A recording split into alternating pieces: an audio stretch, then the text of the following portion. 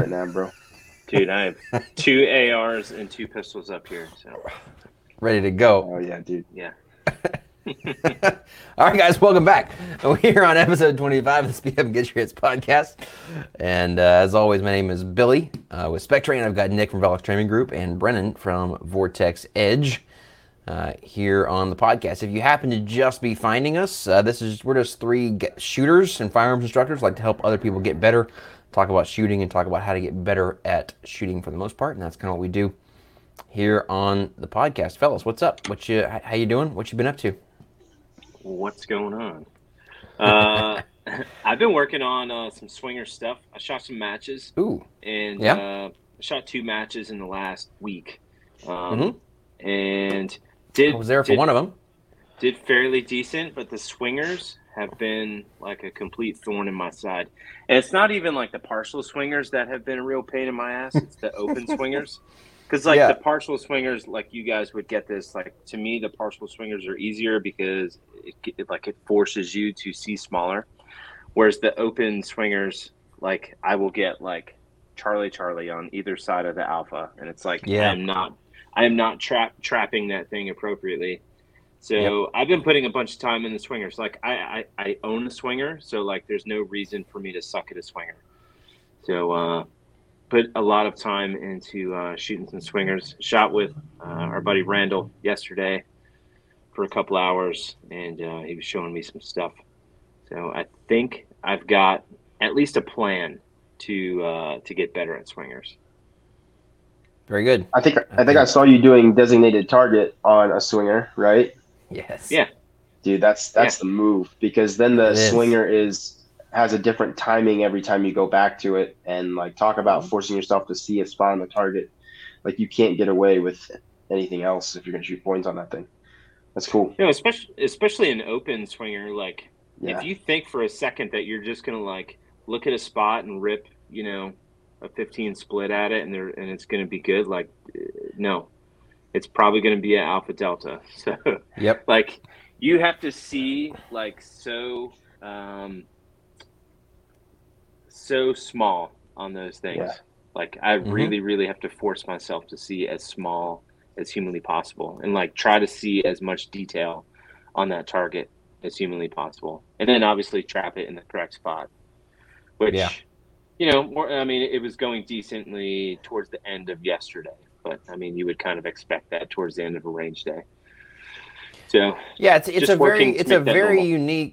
very unique visual challenge, right? When you're talking about trapping a swinger, because you don't really have anything in the correct focal plane to look at until the target gets there. You have the dot, and you have whatever the background is, which might be close or it might be far away. And so as that target comes down, you've got to figure out the right way to shift your vision back to the right plane, see where the target is, but without following it, and that's pretty tough for sure. But a lot of fun to work on. Yep. Cool, man. Well, Brennan and I are just getting back from obviously the Nationals. USPSA Carry Optics Nationals was I guess it's fair to say it was a lot of fun. I hate you guys. Yeah. I hate you guys. Yeah, it was. It was also a bit of a thrashing in some respects, but I'm sure we'll get into that. Brennan, man, most respects. Yeah, let's start with you, brother. I mean, so this is only my second, but it's your first, obviously Nationals.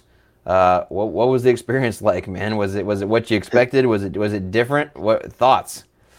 Yeah. So, something I realized right away was like I do not have the major match experience that a lot of the guys who are at a similar like skill level or classification level as me have. Which is very interesting. Not even that, just like the C-class dudes that have been shooting Nationals for like 20 years, right? Like, well, yeah, there's that too. Yeah. I mean, I think I've shot 3. I think that was my 4th major that I've ever shot, and they've all been like state matches or like section matches.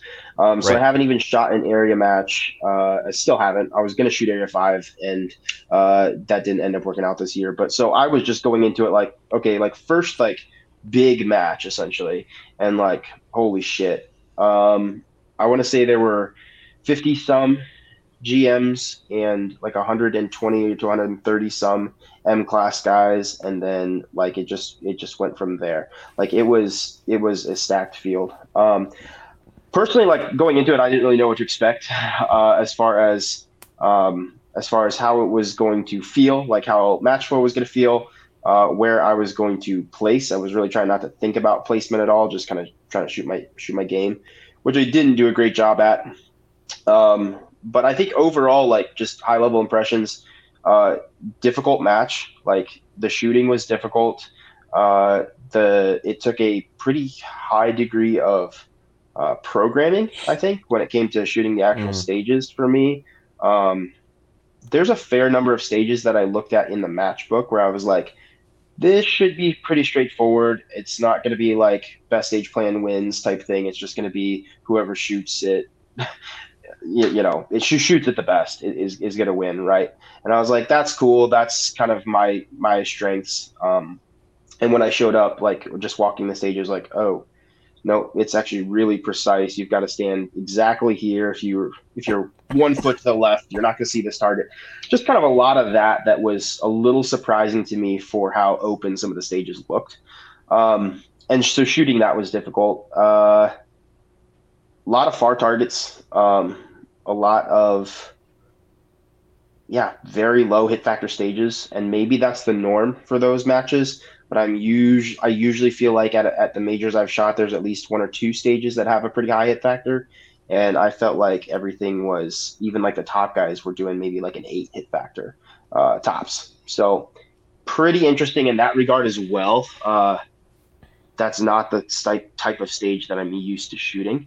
So it was definitely a challenge in that aspect. So overall, I'd say challenging for sure. And I'm changing up a lot of how I train because of it. Like, obviously, there's no skill development work going into the match. It's not the time to figure out how to do stuff like new.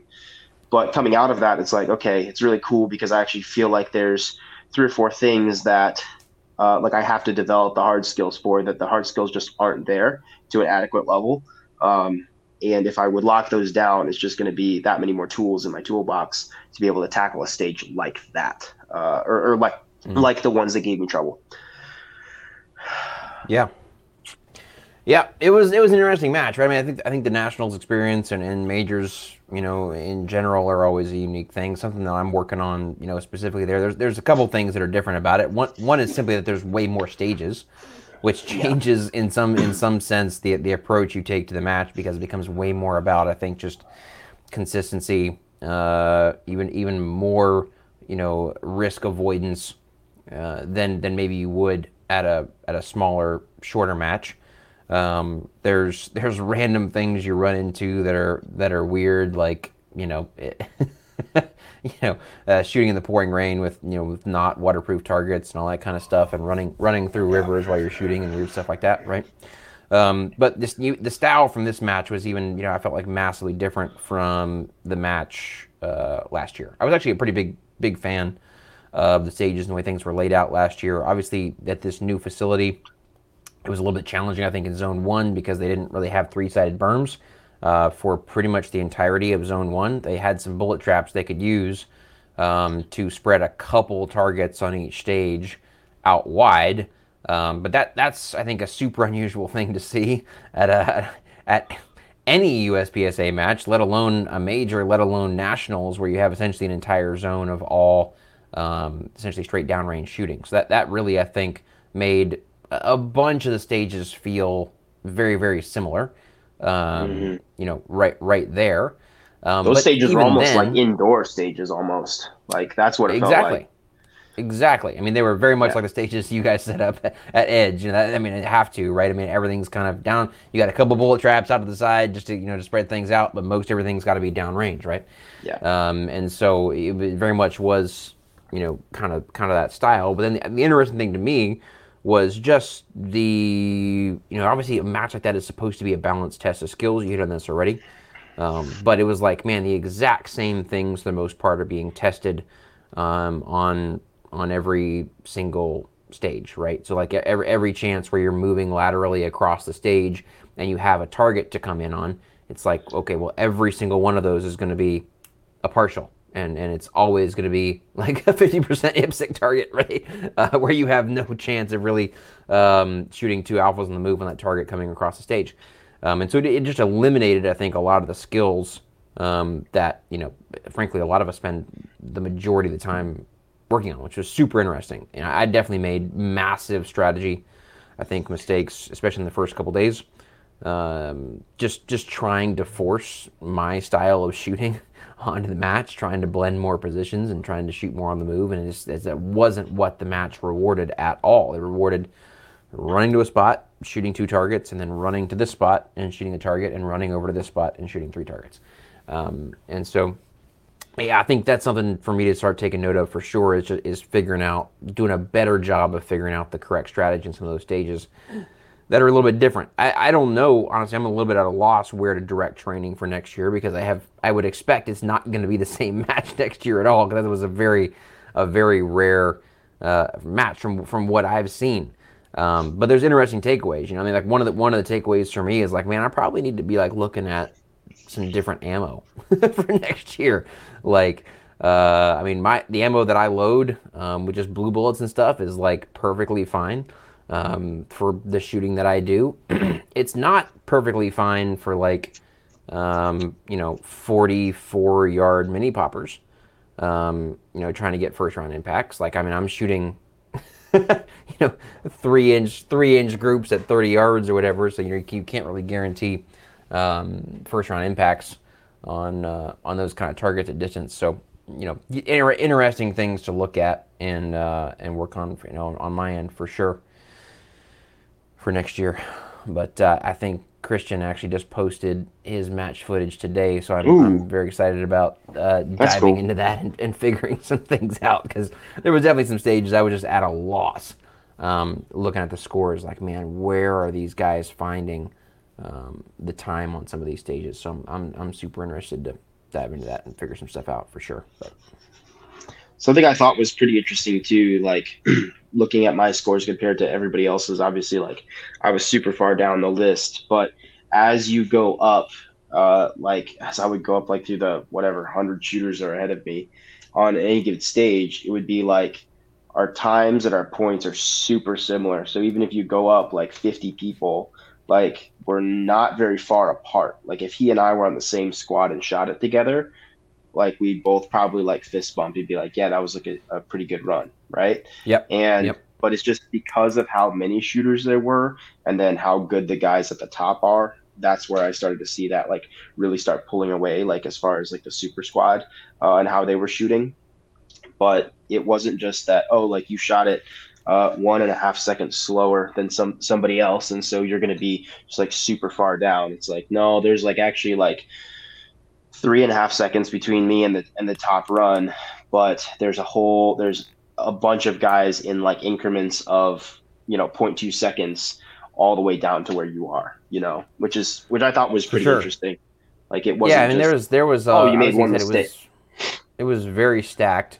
And in some cases, like you kind of mentioned, I think as well. I mean, Christian, I think almost blew the curve out a little bit in terms of the overall match in this case. But I mean, still, 20% of within Christian's score for the match was 100 slots down. Yeah. 100 plus. So yeah, I mean, there was a lot of dudes compressed into that top, kind of 20% space, and obviously that continues down. But yeah, it was interesting to see for sure. Is there anything specific that you feel like you're gonna hammer on, or just like a skill discrepancy that you saw that you feel like you're gonna hammer on in training for a bit, or did you feel like it's more general than that? I hate to say it, but not really. Like I don't feel like there was a specific skill that I was missing that was really my my issue there. It was definitely strategy, but then some of the things also that again I wasn't necessarily prepared for at the match. I'm not even sure if it's worth spending time on because I don't know if we'll really ever see him again.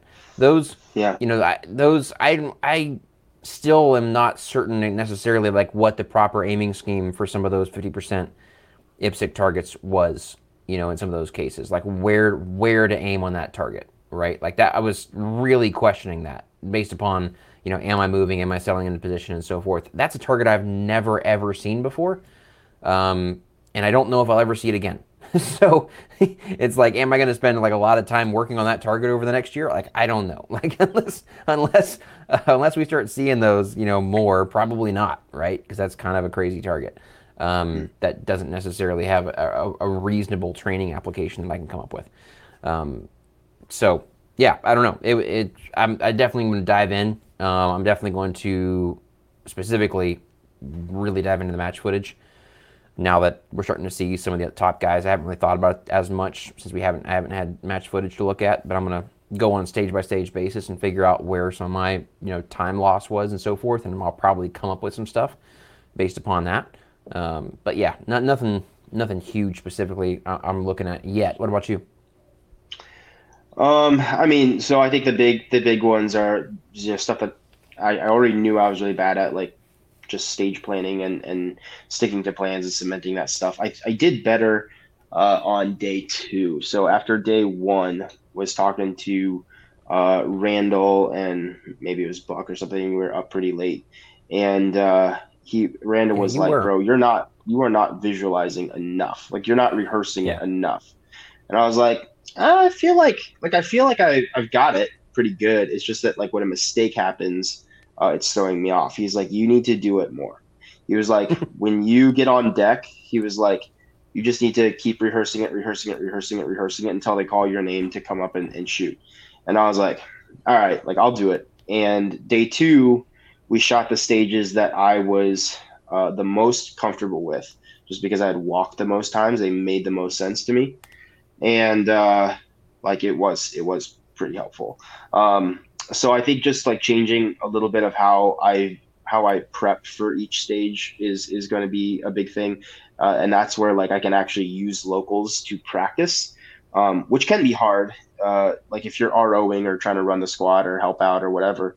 But like I'm trying to be disciplined at least by the time I'm on deck to quit doing anything else, even if it's just a local, and just sit back there and visualize. And I think that's going to be really helpful.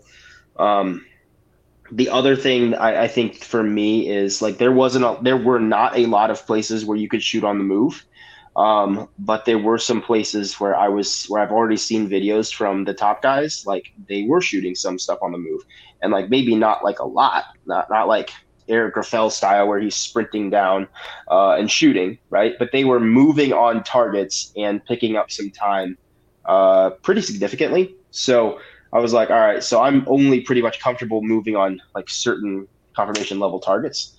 So I need to up my like my or change the way I view some of those targets and not let them be such big risks.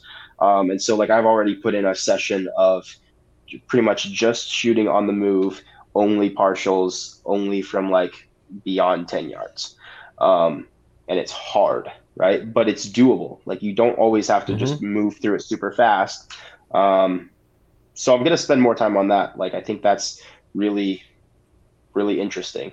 And you combine the ability to do that on maybe 1, maybe 2 targets, and see what kind of positional gains you can make. Yeah, I think that's good. It's hard stuff. Like it's not fun to practice, but I think I need to put in the time. And then the last thing that's been specific for me is like short movements. I gotta move faster on them. They're the easiest ones, like physically, and yeah, I don't get the same acceleration that I do on longer runs. So committing to that movement a little bit harder. Looking at an actual spot that I want to go, even though it is a short movement, and I could pretty much just kick out my leg, replace my feet, do a shuffle step and I'd be there, like not really good enough. I need to look where I'm going, let my eyes drive my body towards that, and then, do a nice 3-step entry or something like that, get the gun back up. So it's little stuff like that I was like, yeah, like I feel like I'm pretty decent at. It was not showing up for me at the match. So it's like, well, time to hammer that out. I feel like you should talk about why shooting like partials, like far partials on the move is really hard. I think that would help people out. I have some thoughts on it because I've been doing a lot of that stuff here lately too. So, I mean, other than the fact that it's hard because shooting standing still is hard. Yeah. I see. I'm the opposite. Like I could hit it standing still, but like in my head while I'm shooting that on the move, it feels slower than what I'm used to, and so I feel like. Yeah. And I know this is like just feelings, but like in the back of my head, I'm like, dude, you need to like hurry up. Like you're shooting this really slow. But then I'll look at it on a video and it's like, oh, well, you set to 18 split at it. Like, yeah, it's a 18-yard partial or a 20-yard partial, whatever. Like that probably wasn't the type of confirmation that thing needed. And so like for me, I think the toughest part of that is just like having the amount of like mental control that you need to shoot that thing instead of just shooting it at the pace that you want to shoot it. It presents as a way harder target when you're actually like looking through the glass of your optic, right? It's like, oh shit. What I did, because I was struggling with that too, I was like, damn, this is like a really, really hard target. And it was like a no shoot partial at like 12 yards, right? So like that is a pretty difficult target, right? But I was like, there's no reason that I couldn't shoot 2 alpha on this if I was standing still. Like 10 out of 10 times I can shoot 2 alpha, right? And so I did that. Like I just stopped still and I shot it like 3 times, 3 different reps, 2 alpha, 2 alpha, 2 alpha. I was like, all right, like I know what I need to see in order to get that. When I'm moving, I just have to be patient enough to see that. Right. And I'm going to get my hits. And like you were saying, like it's that feeling of like, I've got to go, I've got to rush. My feet are going to outpace my trigger. What do I need to look at next? And we just start trying to get on to the next thing because we're moving. I think if you can slow down time for yourself like that and just go be patient and wait until you see what you need to, it takes a lot of the technical difficulty out of it, or not the technical difficulty, the mental difficulty out of it. Like now it's just a small target. Yeah. One thing that I do preconceived ideas of pace will kill you every time. Yes. I don't care if it's a classifier that you've been practicing all week and now you're going to go try to shoot it, or if it's shooting, or if if you have a preconceived idea of the pace you need to shoot, that's a killer. One of the things I love to say about shoot on the move is that shoot on the move buys you time to be more careful. And I do specific drills to like prove that to my students in classes, right? Where I just like try to force them to shoot some more carefully and slowly on the move than they typically would standing still, and they're still cutting massive chunks of time off of their score. And so you got to do the math on it. There's obviously a point at which shooting on the move does not make sense due to risk and due to how slowly and carefully you have to shoot, and the number of makeup shots you would have to shoot to actually make sure you're hitting the target and that kind of thing. And where that's going to happen is obviously based upon your skill level. But yeah, you really can, especially if your vision's on point, shoot with a pretty high degree of control and accuracy on the move, as long as you are patient enough to wait for the confirmation that you need on that target. It's probably going to take longer for that confirmation to occur, but once you get it, it works the exact same as if you were standing still. Yep. One thing I do to play with that is like, if I'm, shooting a stage or whatever, like I'll always set up stages on my range. Like that's typically what I start with. But if I find myself having an issue with a specific target, whether it's, shooting a partial on the move at 15 yards or something like that, like I will just put out like cones and then start at one cone and then shoot doubles until I get to the other cone at whatever confirmation level that thing requires, and like force myself to do that. Yep. Love it. So that might help some folks.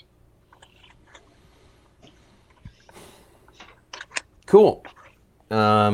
more to come, I'm sure, from that as we continue to work through takeaways and start looking towards other big matches and so forth.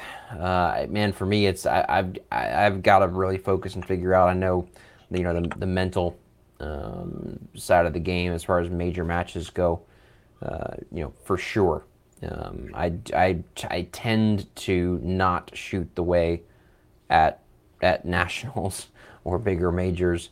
I tend to not shoot the same way that I do at home, and that's not in a good way.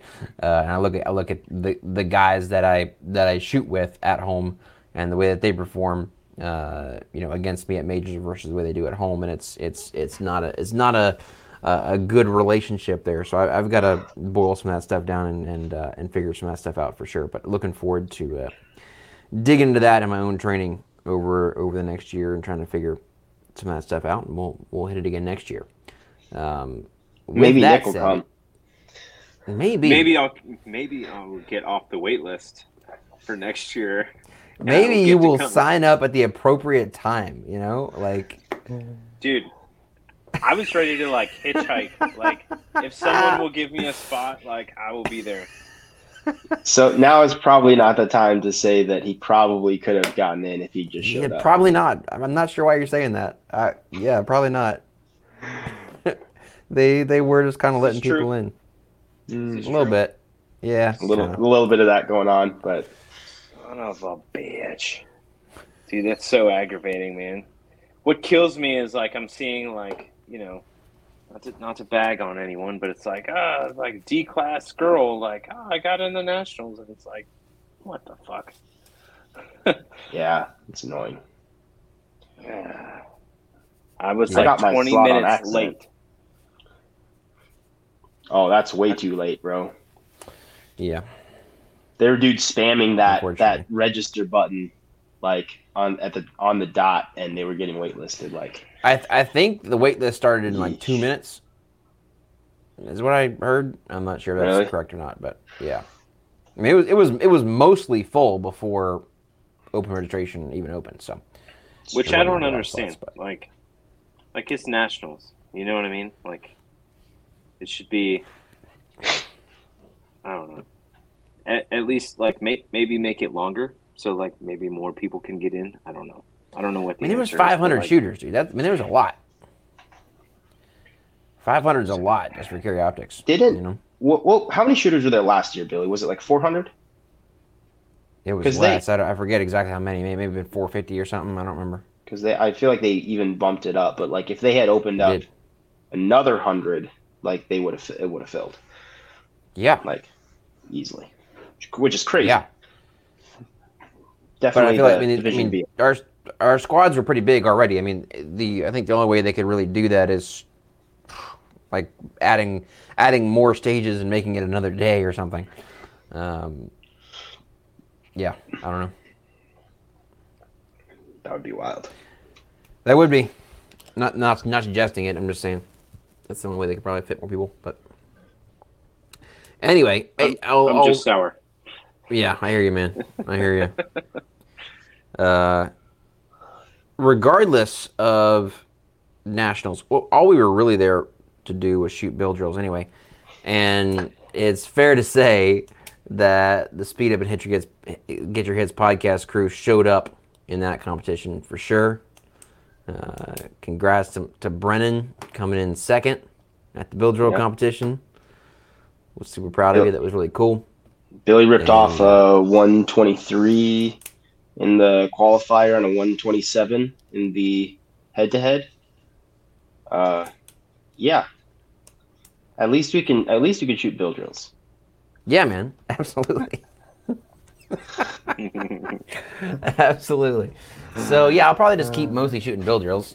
That'll be my training, I think, for nationals again next year, and we'll probably have the same results, but we'll see. So next year, will people have to go head to head with you, or how does that work? It's still unclear. I actually just had an interview with Shooting USA today, and we were talking about that. Obviously, there's now money involved in this, and so he's got to get like sponsors to like actually sign on and so forth. So, like the plans for all that kind of stuff are not totally locked in, but he's wanting to actually do it at more nationals than just Gary Optics as well. So I like literally maybe going to open nationals to shoot against all the open guys in a build reel. I don't know. We're gonna see. Those open guys can't draw though, you know. That's what I'm saying. I literally told him today. I'm like, I feel like I would have an unfair advantage. Like that's not even cheating fair. But anyway, you'll be done by the time they get their first shot off, you know. Yeah. Yeah. I was worried he was going to open it up to PCC as well, but he's not going to do that. So, but I don't know. We'll see. But we're gonna keep this thing's going to keep going one way or another for sure. But yeah, a lot of fun and lot of good shooters for sure. It's super interesting for me to see, you know, again where the skill differential, or I guess where guys emphasize different things, right? I mean, all the big boys obviously showed up to shoot. John roped them all in to come shoot. You know, JJ, Max, Edens, Christian Seiler, right? All those guys. It turns out, contrary to popular belief, that apparently, you know, a spicy draw and splits are not the thing you need to win nationals. Can confirm. Was my observation. or even do well at nationals. I'll just put that out there. Yeah. Well, they essentially didn't give us any opportunity. I was joking with Isaac about this, to like draw to any targets for the most part. And there was no close open targets in the match either. So those skill sets were kind of eliminated. But it's super interesting to see that kind of stuff. I think a lot of folks are shocked to think that, you know, the guys that are the best shooters in the world might not do as well at something like a build drill. But it was actually a massive mindset shift for me coming into USPSA and realizing, like, hey man, like a lot of the stuff that I've thought was like super, super important over the last 10 years and I've been spending all my time working on is probably not as much of a difference maker as I thought it was. And started looking at a lot of other stuff other than just like drawing to 7-yard targets. But still, it was a lot of fun, and I can't wait to do it again for sure. That shit looks good as fuck on the gram, though. It does. You look good. It does. It's gonna look a whole lot better in like Shooting USA slow-mo quality footage. I can't wait. It's gonna be awesome. But I'll repost it.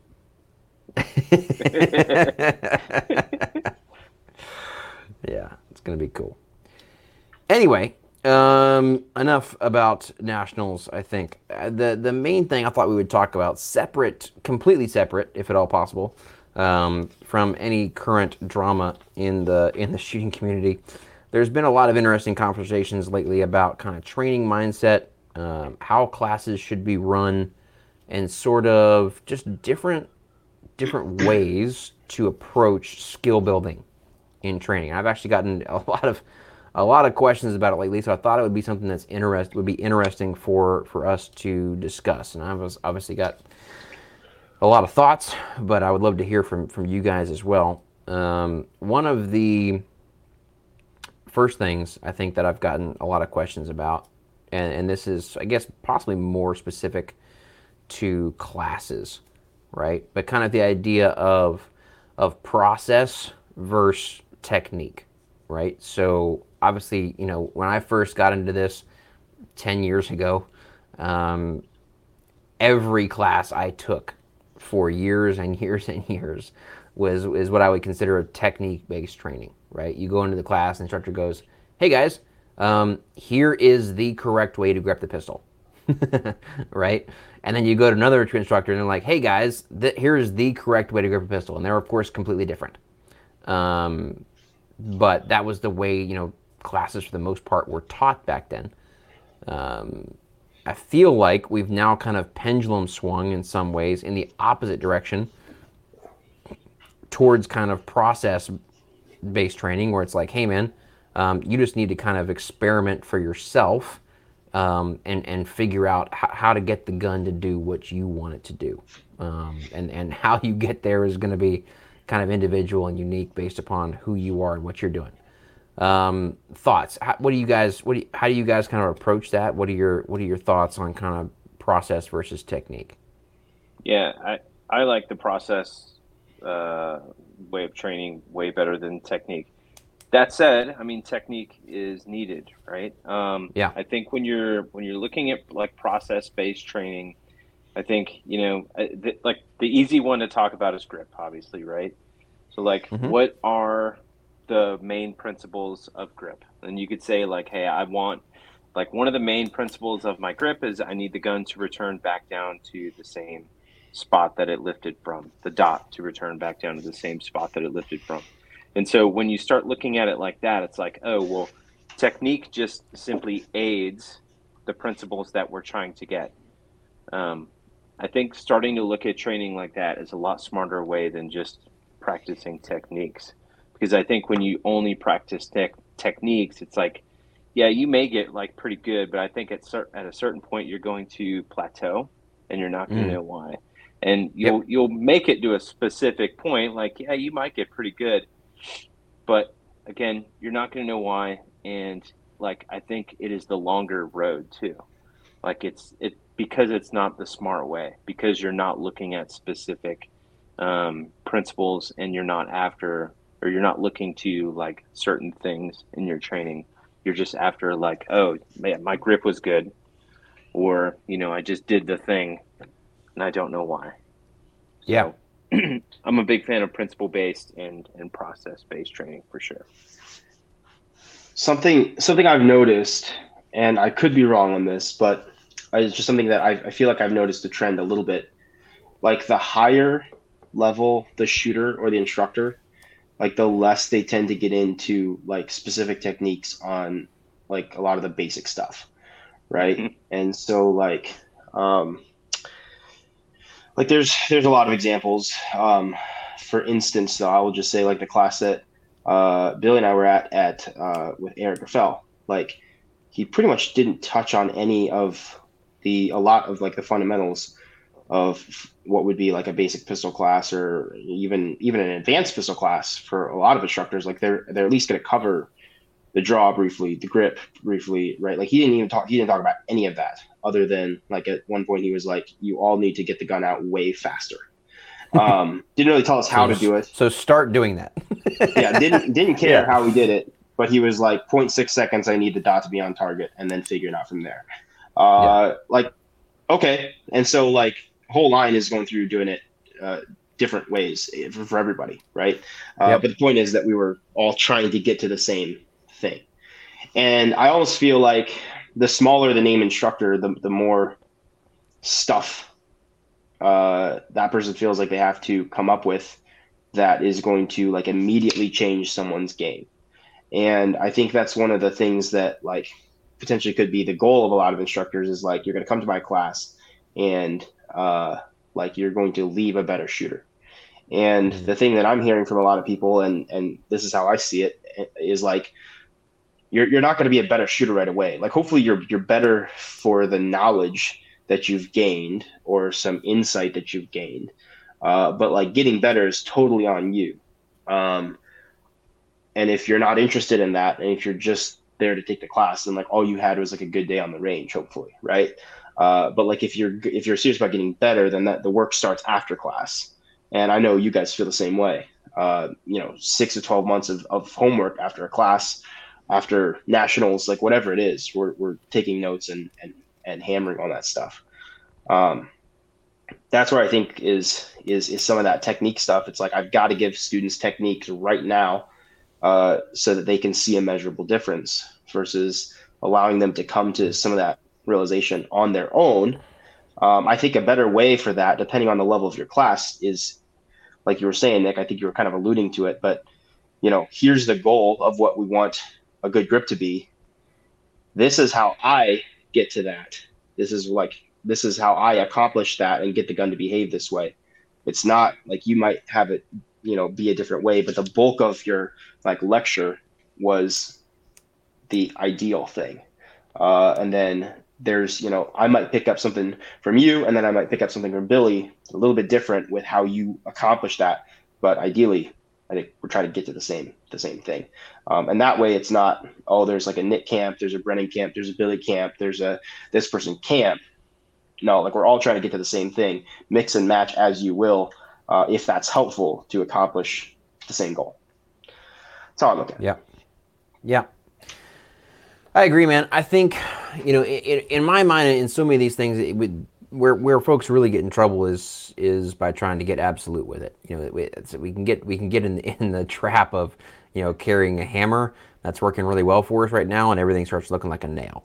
So I don't think it's for me. It's not either. It's not all one or the other, and it can't be. We all teach technique, even if we love process-based training. Like you come to any one of our classes, you're going to get specific techniques to work on, right? And that's an important ingredient. If as an instructor you're saying, hey man, here's how the gun needs to be behaving.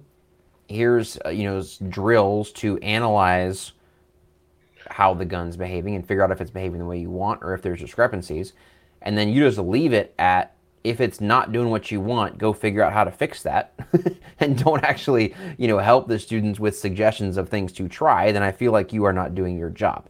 However, right, in some cases, I will suggest things for students to try to fix their problem that are exactly opposite.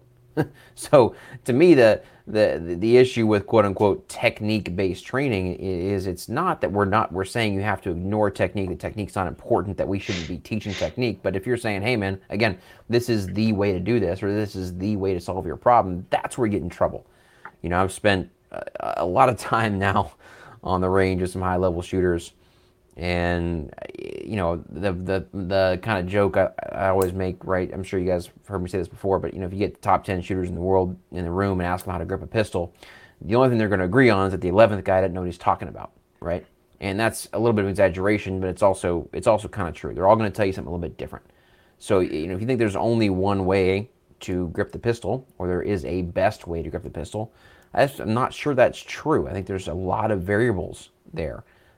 Whether it's the fact that one guy on your line is shooting a 365 and one guy is shooting an open gun, whether it is differences in hand size and dexterity and strength and mass behind the gun and all the different things that we're working with, right? There's the principles are obviously can be universal, but the way that we apply those to get an optimal outcome on the gun is going to be a little bit different from shooter to shooter, and it has to be. There's guys like. As an example, you look at guys like Mike Seeklander and Ben Steger, right? Both recognize the principle that, hey man, isolating the your trigger finger, super important. How does Ben do that? Well, by saying you need to relax the firing hand as much as possible. How does Mike do that? By saying you need to grip harder with the firing hand, right? That's like really tough for a lot of people to get over. But the fact is, depending on how much dexterity you have in your hands and the strength that you have and so forth, like your path to trigger finger isolation might literally be exactly opposite of somebody else, and that's okay. Like as long as you can figure that out. But I do think it's our job to coach through that process and help folks find the techniques that work best for them. And that's where that process, we have to start with process, but then technique is also super super important in the end, I think. I agree with that 100%. And I think if you don't do any sort of technique, then you'll just leave people to their own devices and they just come up with different things that may or may not make sense. Yeah. When I teacup grip the pistol, it behaves consistently. And it's like, no, we can't do that.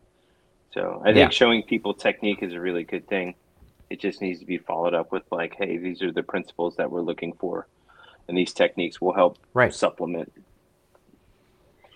And I think to your point, Brennan, as well, like the level you're kind of working at is important as well. Whether it's because In Eric's situation, everybody in our course was basically like masterclass and above, and therefore he didn't feel the need to like deconstruct the grip, right? For us, I think it goes the opposite way as well. If you've got a shooter as an example, who's working on entries, and his current level is he's running into a position, standing up, and then presenting the gun to the target. Like, worrying about a 3-step entry is not his fix at that point, right? You start with the idea of, hey man, we got to get the gun up sooner, right? And then eventually, if you want to graduate to like super specific footwork stuff or whatever it is, maybe that'll be helpful farther down the line. So, I think depending on what you're talking about, either technique can be, too soon or too late, depending on the kind of level you're working at too. So. Same thing with like really new shooters, right? Like, you can't expect to teach a brand new shooter how to shoot a gun without being very, very technique heavy, right? Yep. Where it's like, yeah, you may understand the goal is to shoot fast and shoot accurate, right? But like, first I've got to teach you like how to hold this pistol, because the way you keep doing this is you keep hooking your like middle finger of your left hand through the trigger guard. Like, that's just not going to work. Like, we got to just stop doing that. Not a good technique, right? And like, you've got to, like, you're just going to figure out a lot of that stuff at the beginning, and it just is what it is. But I think if, as an instructor, all your classes are just, hey, do it this way. This is how I do it. This is great. This is awesome. This will make you instantly better. Not as helpful. Cool. So then kind of the next version of this that I think has been discussed a whole lot lately, which I think is even more interesting, is kind of the idea of process versus outcome, right? So how do we approach our training, right? Should we be approaching it in a way that we're like, hey man, I'm just really concerned about doing this properly, doing it the right way, how I'm seeing it, again, back to the idea of how is the gun behaving? What am I seeing through my sights or through my optic as the gun is firing, or as I'm moving, or as I'm doing the transition? Am I doing it correctly, right? That would kind of be, a process-based approach versus the outcome-based approach, where we're just simply looking at results. Maybe there's a part time we're trying to hit. Maybe there's a score we're trying to hit, whatever the case may be. And again, not to bury the lead, but I think we sometimes get in trouble getting absolute with this, thinking it's all one or the other, right? But I'll let you guys give your thoughts first. What do you think about kind of the process versus outcome-based approach, both either in a class setting or in your personal training? What have you found to be more valuable? I think the process is definitely, it's going to help get you to the outcome that you're looking for. And I think that if you just go, hey, I'm just going to hammer on this outcome thing, I think that's when you'll see dudes like, take track the A zone, right? Say, I want to get all alphas in 3 seconds. And then you run it 12 times, and then you get 1 in 3 seconds. Like, technically that's a win. And technically, yes, you do have to do it at least one time to meet your goal. But I think there's a lot smarter way of doing it, and like breaking down like specific aspects of it, isolating things of it, of that specific drill, just as an example. And then going through the process to get there, I think is a little bit smarter way than just being so outcome focused. And I think you'll get there a lot sooner than just trying to hammer on a specific time. And again, that's just an example. I know I've had range days where I've done this, and like, I'm sure you guys have too. And I get done and I'm like, man, I could have done that like a lot faster if I just trained a little bit smarter and focused on doing the thing that I was supposed to be doing. Mm-hmm. So I think everyone goes through that at some point. For sure. I think like, it's been a super popular thing in the past, at least from what I've seen, be more in love with like the process of getting better than just like the goal of, making some, arbitrary goal. Right. And I do think that is a good, like, overall philosophy to have, right? Because just in life in general, if you just set goals for yourself and that's the only thing that drives you, you'll eventually reach the goal. And then it doesn't last that long. Like the satisfaction from reaching that, and like for a lot of people who are driven, very goal driven, that it's just okay. Well, now I've got to set a new one, and then everything is just kind of, just a grind until we get there. And I think with shooting, like in my opinion, there's a lot of fun to be had along the way, and if you enjoy the process of getting better, then that's great. When it comes to like actual like training time on the range, I think you have to be concerned with outcomes in many ways, because like at the end of the day, we're training to be able to shoot matches or, win a gunfight if it came to that, right? And so like I care very much about the outcome. Like I want to win the match and I want to be alive at the end of the gunfight and all that stuff. And so the outcome to me matters a lot. But with the outcome with training, and a training day is going to kind of illuminate areas of my process that are jacked up, right? And so like I look at shooting stages and going, okay, so my goal on this stage is to do essentially like this hit factor on it, or to have this many alphas and only allow these many Charlies, and that's very much thinking about the outcome. And it then drives my process for, okay, so, if I can only allow 2 Charlies on this whole stage, then where is that likely going to happen? And how does that affect how I'm going to engage all these other targets and what my dot has to look like on every other target? So I think you can use outcome. I don't even want to call it outcome-based training, but you can use an outcome and the desire to achieve a certain outcome to give yourself a valuable roadmap for how to get there. But then the work needs to be put in on like the process side of it. That's how I look at it. Like I really don't think you can just completely separate the two. Agreed. And I have to use that some level of balance like that in every single range session, or else I really don't. I'm kind of lost, right? If it's just about feeling good behind the gun, or having everything look good, like that's not going to get you very far in a match. You got to have something tangible to work for. Yeah, exactly.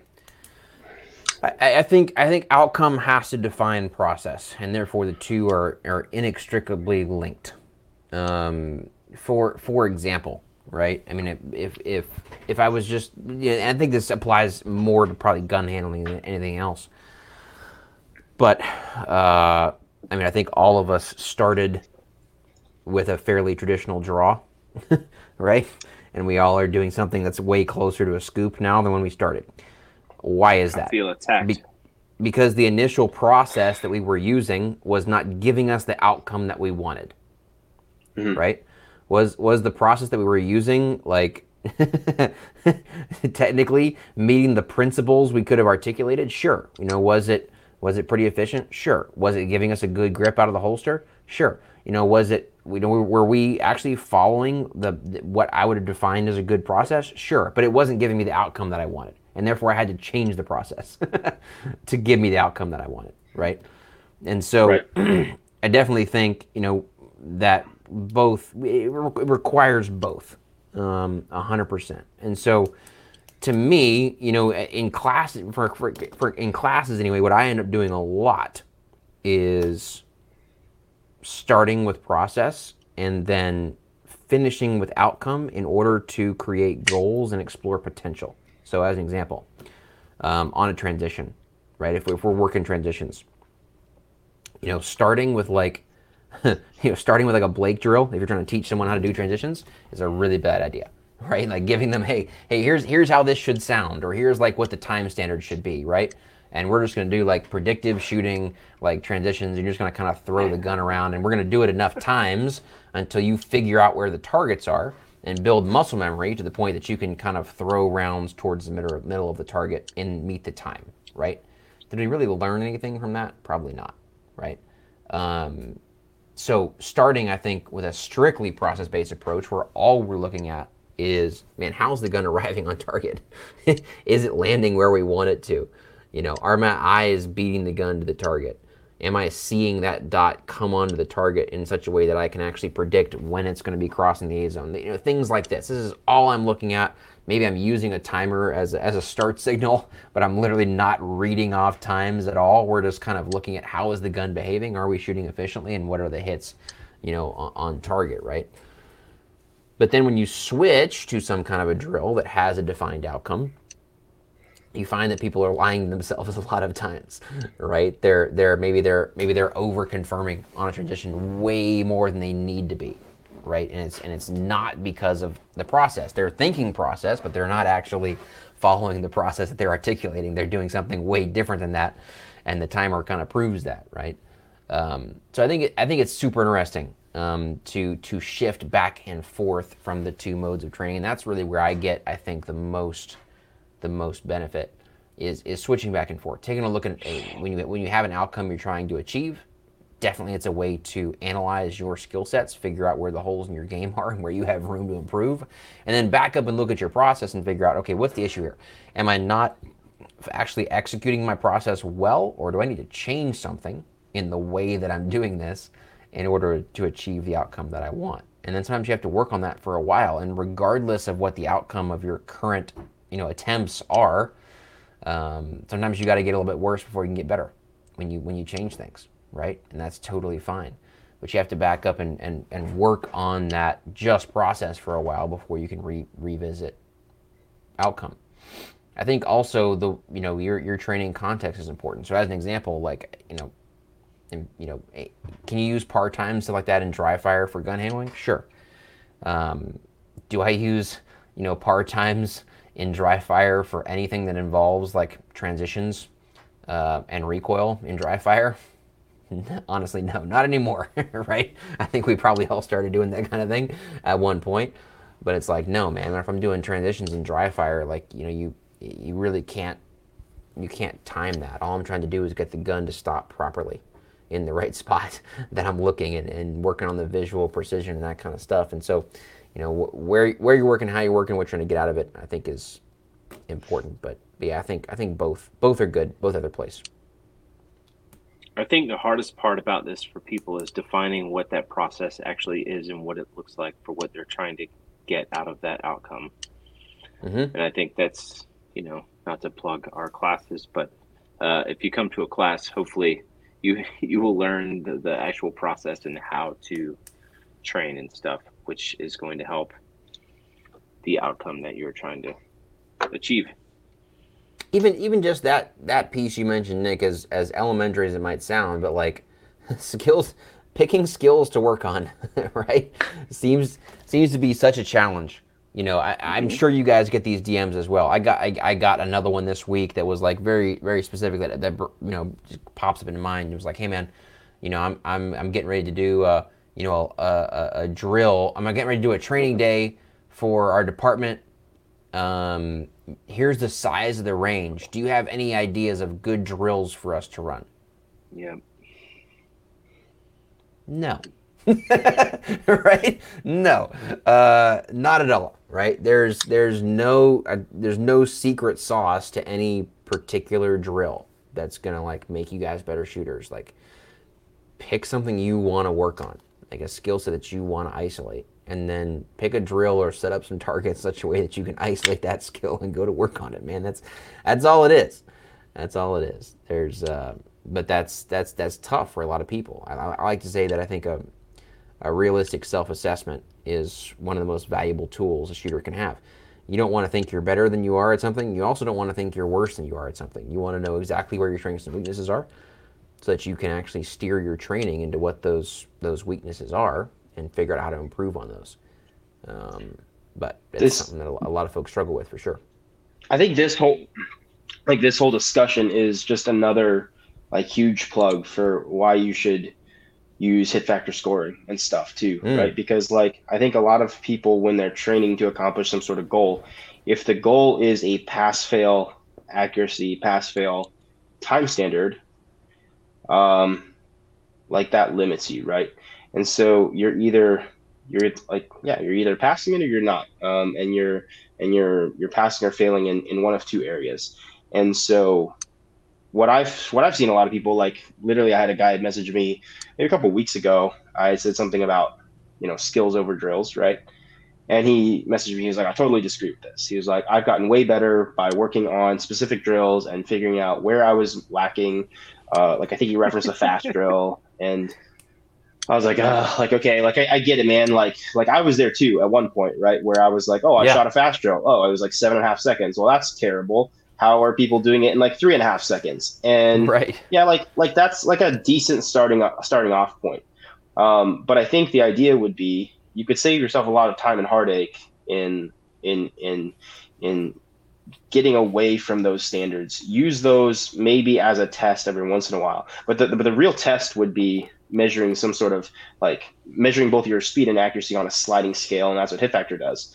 And that identifies exactly where your weaknesses are instead of just, identifying you have to be this way in order to be successful at this drill.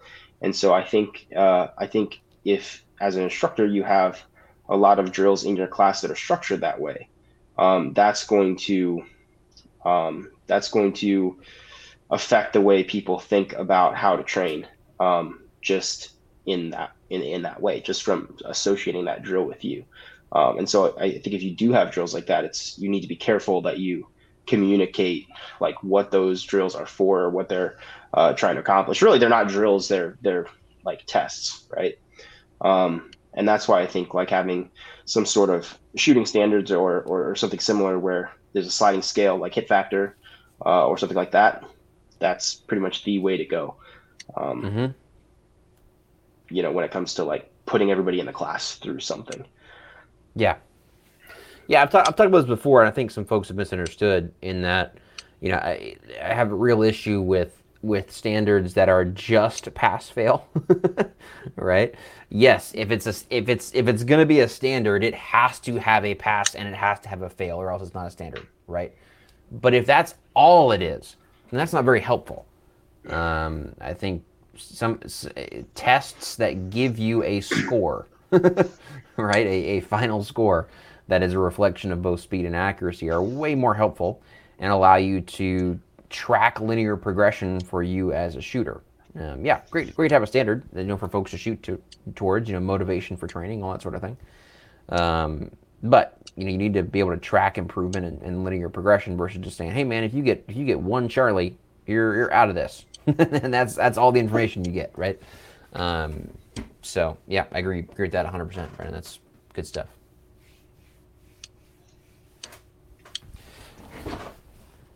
Cool, guys. Well, we covered a lot of random stuff tonight, but hopefully it was good for folks and helpful. Final thoughts on any of that, man? Training related or otherwise before we sign off? Go shoot a match. Good. Yeah. Hopefully the next Nationals podcast that we do, I will get to participate in that. So. Absolutely, we're gonna lock down all top 3 spots next year, bro, at the Bill Drill competition.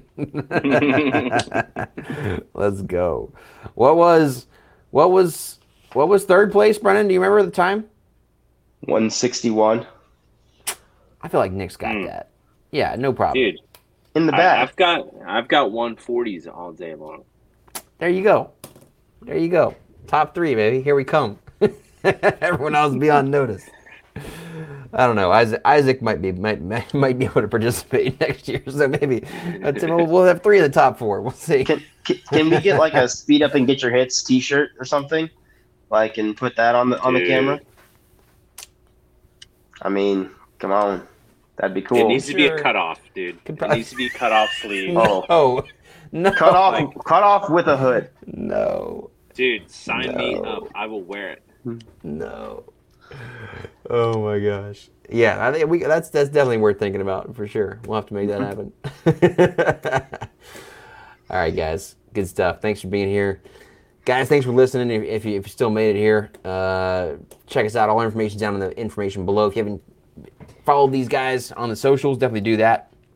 Or train with any of us if you get a chance. Promise you won't regret it. And other than that, until next time, this has been Speed Up and Get Your Hits. We'll see you on the next episode. Thanks, guys.